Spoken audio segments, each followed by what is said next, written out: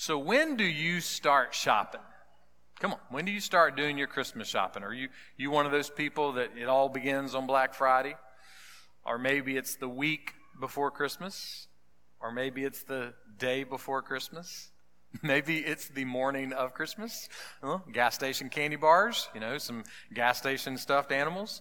I mean, I have found several Christmas gifts that I have thought about buying in a gas station in Hazen, Arkansas, every year at Thanksgiving. Nice little Pittsburgh Steelers hat for that special someone. There's some good things in gas stations. Don't lower that. Or maybe you're somebody that you shop all year long. You do.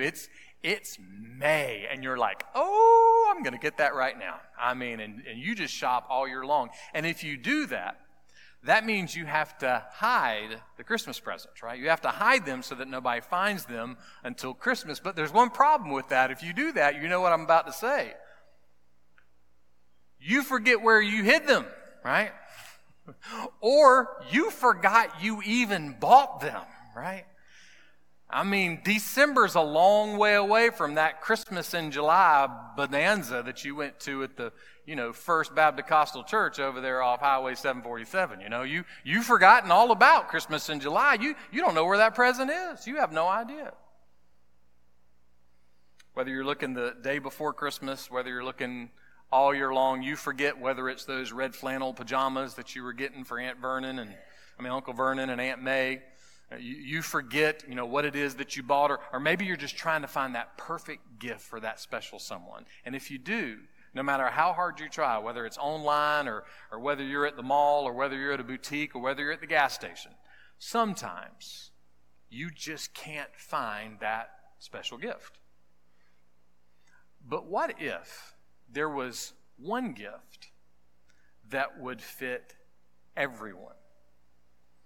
Uncle Vernon, Aunt May, even you.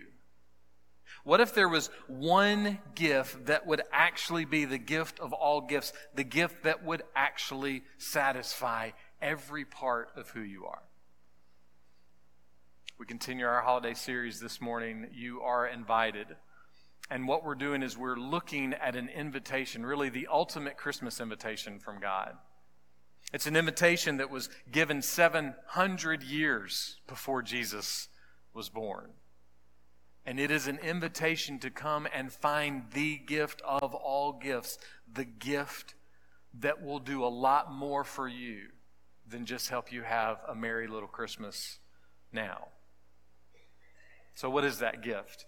And why do we so desperately need it? Well, let's find out. Our sermon title today is Come Be Near. We're going to be looking in the Old Testament of the Bible in Isaiah 55. God spoke to Isaiah, wanted him to write down the invitation, and we pick up with the invitation in verse 6 this morning. Seek the Lord while he may be found. Can God really be found? Is he really out there? If we look at everything that's happening in the world right now, doesn't it seem like God's silent? Doesn't it kind of seem like maybe he's hiding when we look at the terrible things happening, the tragic things happening in every corner of the universe? Doesn't it seem like God's on some kind of holiday vacation? Can he really be found? Yes. The one true sovereign God of the universe is not hiding. He's not hiding. He can be seen everywhere. He can be seen in the sunrise. He can be seen in the sunset. He can be seen in the crashing waves at the ocean. He can be seen in the snow on the mountain. He can be seen when the skies are blue, and he can be seen in the glory of this rain today. Dear Christian, always be careful when we say, oh, it's such a nasty day. That's a lie. This is the day the Lord has made, rain and all. And as believers, because of Jesus, we will rejoice, and we should rejoice and be glad in it. We see the the majesty and power, the presence of God in the birth of a child. We see the majesty and the presence of God in the death of a believer. We see and find God in the design of the ear. The Holy One of Israel, He is seen everywhere. Even the hardest heart knows that a house doesn't just happen, that a car doesn't just happen. It's designed. And a true objective look at creation. When we do that, the math doesn't work with the human heart and the human mind that it just kind of happened. Or that it happened over thousands of years just kind of randomly. No, when we look at creation, we look at it like we look everything else in the world. We see purpose. We don't see randomness. We see purpose. We see design. And we graciously proclaim that the designer is the one true sovereign God. And for all of the wonder of creation, God by His own design has manifested Himself, has made Himself uniquely found in one unique, definite place. And that's the Bible. The Bible is not our idea. It wasn't a bunch of Christians' ideas thousands of years ago. The Bible was God's idea. It was His design, His purpose to reveal Himself. Truth, His truth is found in the Bible. And that truth is not hard to find. For many of us, that truth is on our shelf at home. We may have multiple Bibles laying around the house. That truth is available on apps, on smartphones. That truth is available in the radio of your car. That truth is found on cups, sometimes at fast food restaurants. That truth is found in the prayers and the music and the preaching within the life of the church. God's truth is not hard to be found. It's there. We don't need signs. We don't need wonders. We don't need miracles. God has made Himself known very clearly. He has given us the miracle of His truth in His book. So can God be found? Yes. He can be found in creation, and He can be found in the pages of the Bible. So just a simple question. Are you seeking God? Are you seeking the Lord? Are you in the middle of a moment of life where you're angry, or you're frustrated, or you're afraid, or you're worried? Are you demanding some answers for why things are in the world? Are you demanding some answers or just needing some answers for why certain things are happening in your life right now? If so, the question is, are you seeking God? Are you looking for God? Because He is not hiding. He can be found. Henry Wadsworth Longfellow was a 57-year-old widower with 6 kids. And he was confused. He was discouraged. He was overwhelmed with all the things that were happening in his life. And on December 25th, 1863, he sat down in Cambridge, Massachusetts, and he started writing a poem about what he was experiencing in life. We're scheduled to sing the words of that poem next Sunday in a song that's called I Heard the Bells on Christmas Day. Here's just part of his poem. And in despair I bowed my head. There is no peace on earth, I said. For hate is strong and mocks the song of peace on earth, goodwill to men. There was so much wrong in the world. There was so much wrong in his life that it felt like, it seemed like God was dead. Ever felt that way? Ever experienced something like that? Does that sound familiar to how some people are thinking and feeling even today? There's nothing new under the sun, as King Solomon said. But then as he was writing, in the distance, Longfellow heard the bells of Cambridge ringing. And he kept writing. He said this, Then Peal the bells more loud and deep. God is not dead, nor doth he sleep. The wrong shall fail, and the right prevail, with peace on earth, goodwill to men. In the moment that we feel like God is dead, he has made sure that he can be found. He can be found in creation. He can be found in the truth of his word. God is not dead, nor doth he sleep. Never have those words been more true than on a strange and wonderful night in Bethlehem, when Emmanuel, God with us, came to the world. Jesus was born. You see, God doesn't wait for you to find him. He makes himself known. He comes to us. He seeks us. He makes it possible for us to find him. He is not hiding. He can be found. He has displayed himself in the grandness of creation. He has displayed his intensity and his grace in the pages of the Bible to the degree that there is now a clear record that God loves you, because he sent Jesus to be born in a manger in Bethlehem for us. And Jesus grew up to be crucified on a cross to satisfy the penalty of sin for us. And God guaranteed his love for us by raising Jesus from the dead and making him the King of Kings and the Lord of Lords forever and ever and ever. You see, the message of the gospel is the best way to find God.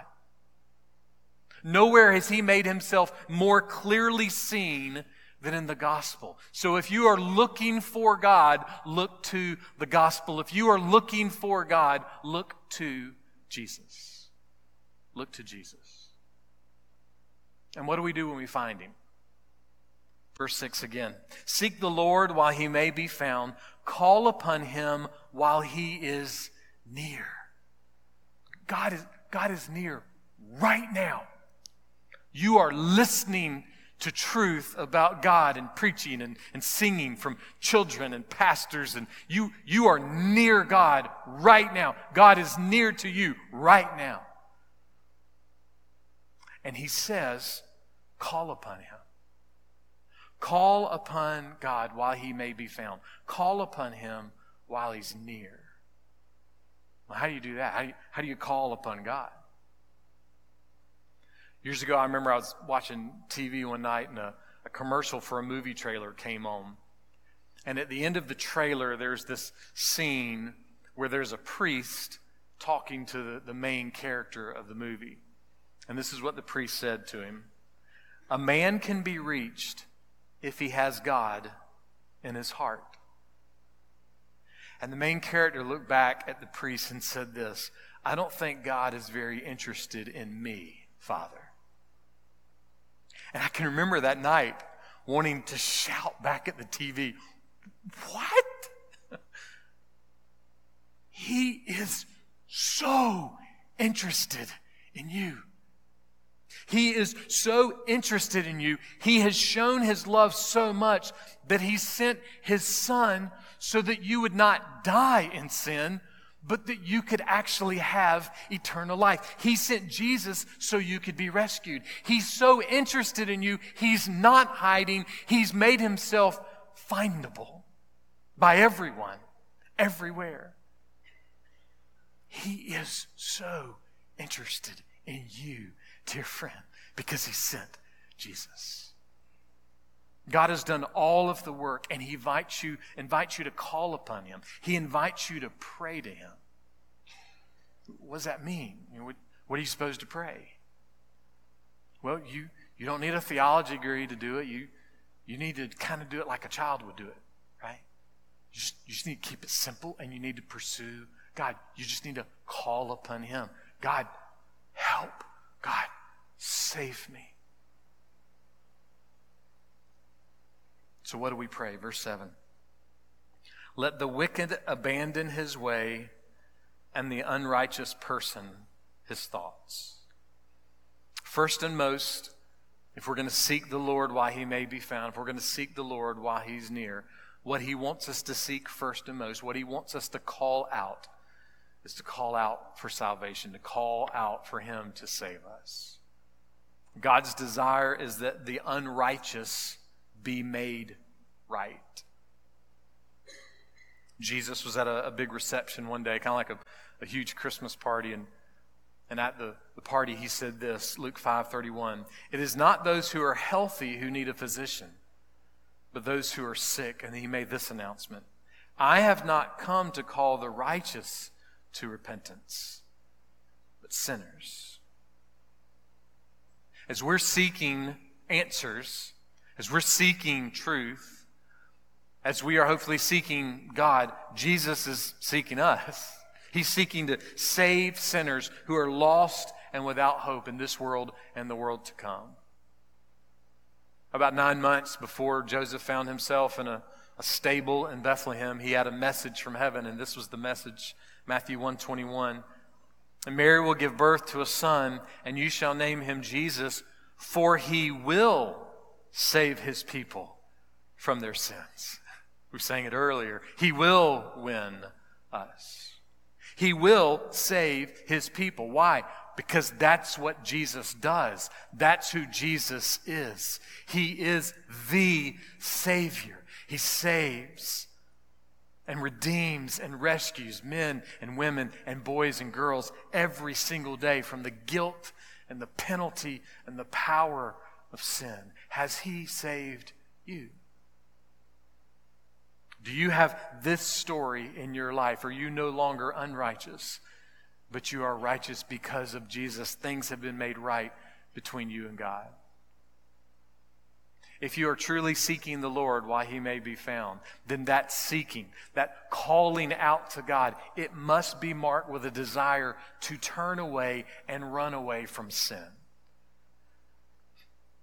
But we don't really like that kind of salvation. We want another option. We're not really into this thing where we have to abandon something, give up something, right?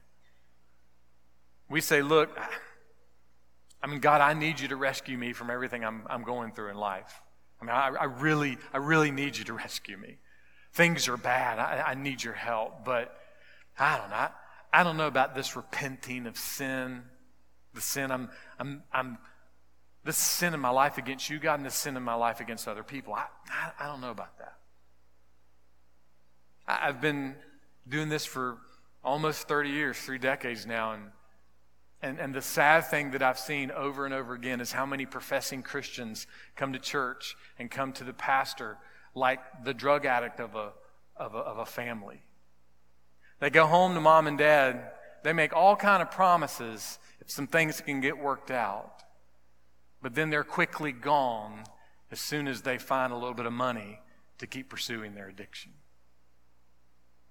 It's sad how often that's how we come to God. We come to God, hey, I got a problem. I need you to fix this. But once it's fixed, I'm just going to keep doing my own thing. But the call to truly call upon the Lord, to seek the Lord, is a call to repentance. To come to a clear understanding in our hearts and our minds that we've rebelled against God, and we have to turn away from the way that we're living and turn to God. We have to abandon that life and begin a new life. And how do we do that? Isaiah says it very clearly. Seek the Lord, call upon him, and abandon your thoughts. Abandon your ways. In other words, to seek the Lord, to call upon the Lord, means there has to be a change. There has to be a change from the inside out. There has to be a change of heart. And if there's not a change of heart, then there hasn't been a change. There must be a change in how we think and how we act. There has to be a change in what we do. There has to be an abandoning of the old life and a taking on of a brand new life in Christ. Imagine if a judge sentenced a deadbeat dad who was very, very wealthy. And he just sinfully abandoned his family. He finds him in court, and the judge says, gosh, you're just a rotten scoundrel, so you need to start paying alimony. And so he sentences the wealthy deadbeat dad to pay alimony every month, but he only has to pay his wife and kids $1 every month. That didn't seem right. But some people look at salvation that way. They look at coming to God in the same way. They say, well, look, I'm not perfect, and I don't know, maybe things need to be right between me and God. Maybe I do, but dying to myself, abandoning my way of spending money, abandoning my opinion on politics, abandoning my opinion on anything, abandoning how I run my schedule, abandoning how I think about rain. I don't know about that. I think I'm just going to go the route of joining the church, getting baptized, and volunteering and maybe giving some money to charity. You can go that route. It's just that route doesn't lead to heaven. 1 John chapter 2, verse 4 says this, "The one who says, 'I have come to know him,' and does not keep his commandments is a liar, and the truth is not in him." Now, some of you may be thinking, dude, come on, it's Christmas, man. Let's do a little holly jolly here, all right? Let's get away from this lying stuff. I don't want to be a liar. Sounds like you're handing out tickets for a guilt trip at Christmas. Come on. I promise it's not what we're doing. It's not a guilt thing. What we're doing is we are holding out the gift of all gifts that goes beyond Christmas and goes beyond death. You know what I did this week? I called the funeral home and started planning my funeral. I did. I ain't no prophet. I feel great as far as I know, But as I was preparing the message this week, this thought, seek the Lord while he may be found, I was just reminded we are fools to think that we'll make it till Christmas. You're alive and I'm alive by the grace of God. And when I called the funeral home, I know the lady who answered, and I was like, hey. She's like, hey, Dal, how you doing? I was like, good. I don't mean to sound creepy, but I think I want to start planning my funeral. She goes, that's not creepy, that's kind. I've shared this with you before. The kindest thing you can do for your family is start planning your funeral. That's the kindest thing. Tammy and I, we're involved in the planning and leadership and managing and maintenance of funerals all the time. It is crazy stressful for us, and it is hugely stressful for families. The kindest thing you can do is plan your funeral. So I started this week. We'll see where it goes. I hadn't picked out the songs or anything like that. I'm just, just hanging in there. And why? Because I'm okay with the reality of God because things are right between me and God. Are things right between you and God? We're not calling you a liar to be mean. If that's true of you, it's because we love you that we say these things from God's word. We long for you to find this gift of all gifts. C.S. Lewis said this, "Look for yourself and you will find in the long run only hatred, loneliness, despair, rage, ruin, and decay." All the things we want for Christmas, right? But then he says this, but look for Christ and you will find him, and with him everything else thrown in. Everything your heart desires is not with your team. Everything your heart desires is not with your candidate. Everything your heart desires is not with Christmas. Everything your heart desires is in Christ. You find him. Everything else that satisfies your soul is thrown in. Therefore, life is perfect and you never have any problems. No. But in the moment, when it feels like God is dead to you, if you're in Christ, if you found him, then in that moment, the bells will peal more loud and more clear. Thou, God is not dead. and Jesus Christ will win you. That's what it means to be in Christ. So when we seek the Lord, when we look for the Lord, when we call upon the Lord, something happens. What happens? Well, there was a woman who found Jesus. And after she found Jesus, she wept so much that at his feet, she washed the feet of Jesus with her tears. In other words, she met Jesus and she became a different woman. There was a man that met Jesus and he quit ripping people off in his business. In fact, he took his wealth and he started giving it away. That man's name was Zacchaeus, and he met Jesus and he became a different man.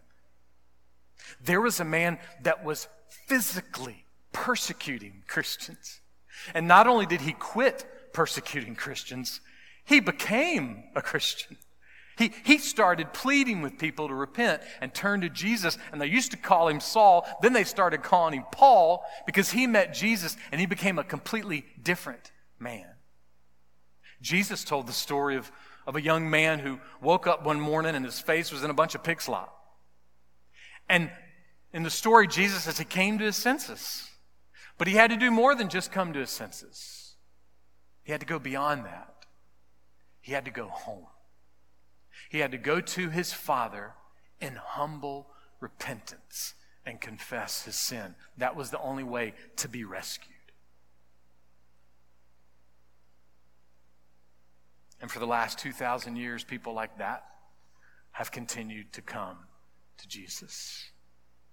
For the last 2,000 years, people like that continue to abandon their ways, abandon their thoughts, and they come running to the Savior, the champion, the leader, the King. Have you abandoned your thoughts? Have you come to Jesus? Are you seeking the Lord? And what happens if you do? What happens if you seek the Lord while he is near? What happens if you seek the Lord while he can be found? Verse 7. And let him return to the Lord, and he will have compassion on him, and to our God, for he will abundantly pardon. If you will seek the Lord and call upon the name of the Lord, you get passion from God. You get love from God. You get mercy from God. If you abandon your thoughts and abandon your ways and choose to follow Christ, then you will receive a pardon that doesn't just last today, but it's a pardon for sin that never ends. It goes on and on and on.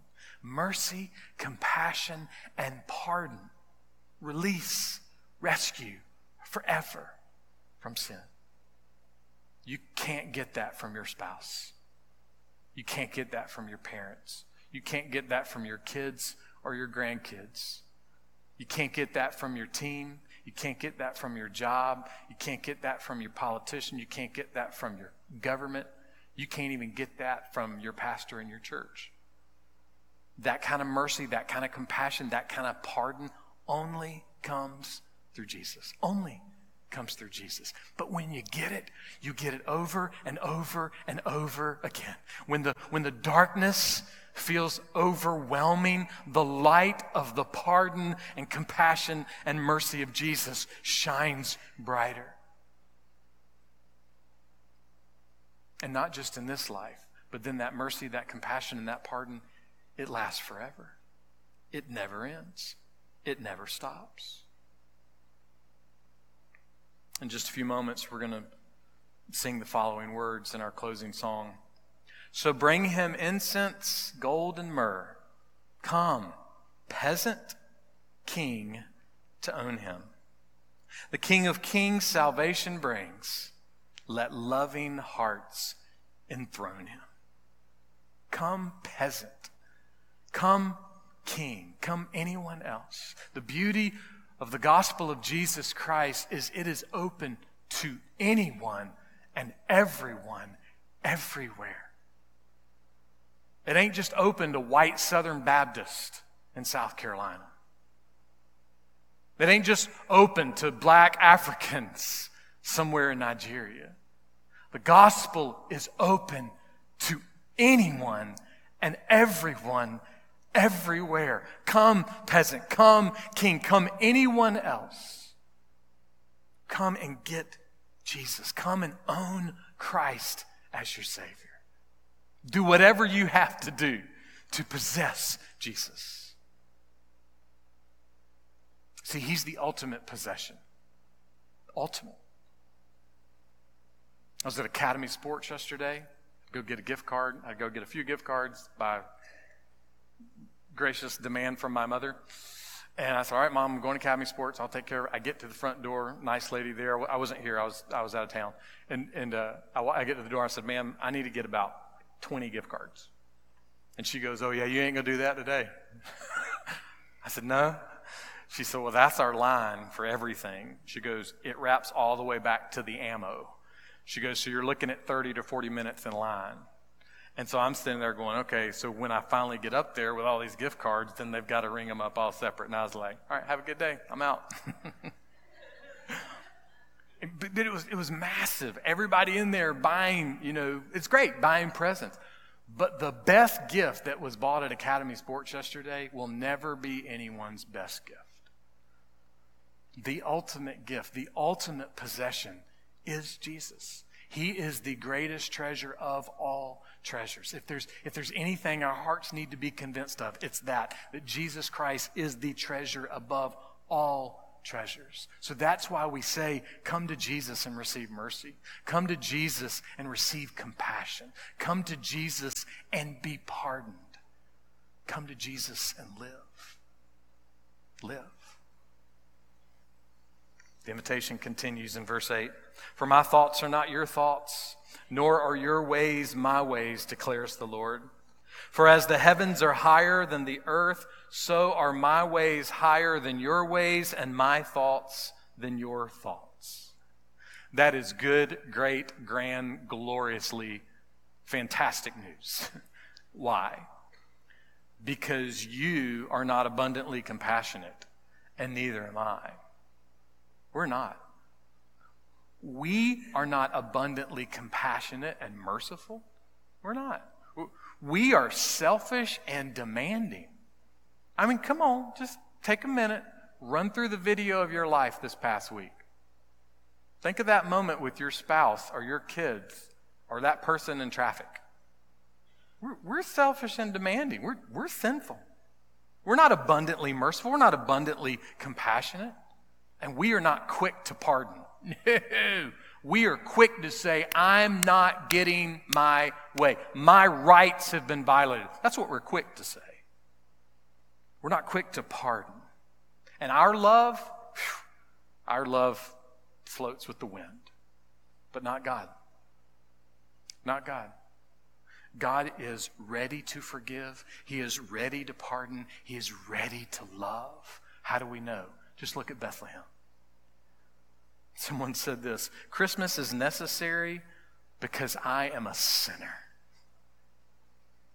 Christmas is necessary because we're sinners. It's not necessary to help the economy. It's not necessary to make sure that we buy that special something for that special someone. It's necessary because we're sinners. It's necessary because God's ways are not our ways. We would have never made Christmas. Never. We would have never pulled off Christmas. Christmas wouldn't have even crossed our minds. To send Jesus innocently to grow up to save us would never be on our radar. But it's what God did. His mercy and His compassion and His salvation, His freedom, all of those, that's who He is. His ways are not our ways, but those are His ways. Those are His thoughts. Good news of great joy, it's all from God. It's all from Him. So, as you go look for that perfect gift for Uncle Vernon and Aunt May and Cousin Sal, just remember there is one gift that is actually perfect for them. And not just for them, one gift that's perfect for me and perfect for you. It is the gift above all gifts, and it's a gift that showed up in a manger in Bethlehem years ago. And the invitation to that gift was offered 700 years before Bethlehem ever happened. And that invitation is this: the offended party, God himself, the offended party says, I'm sending salvation. I'm sending pardon. I'm sending grace. I'm sending mercy. I'm sending compassion. You will be able to find me when you find Bethlehem. You'll be able to find me when you find the cross. You'll be able to find me when you find the empty tomb. You'll be able to find me when Jesus returns again. And the invitation, it's still rolling. Today, now, you can still find him. You can still seek him. God is still near. And right now, his words have never been louder or stronger or more true. Come and call upon me. Come and live. Come be near.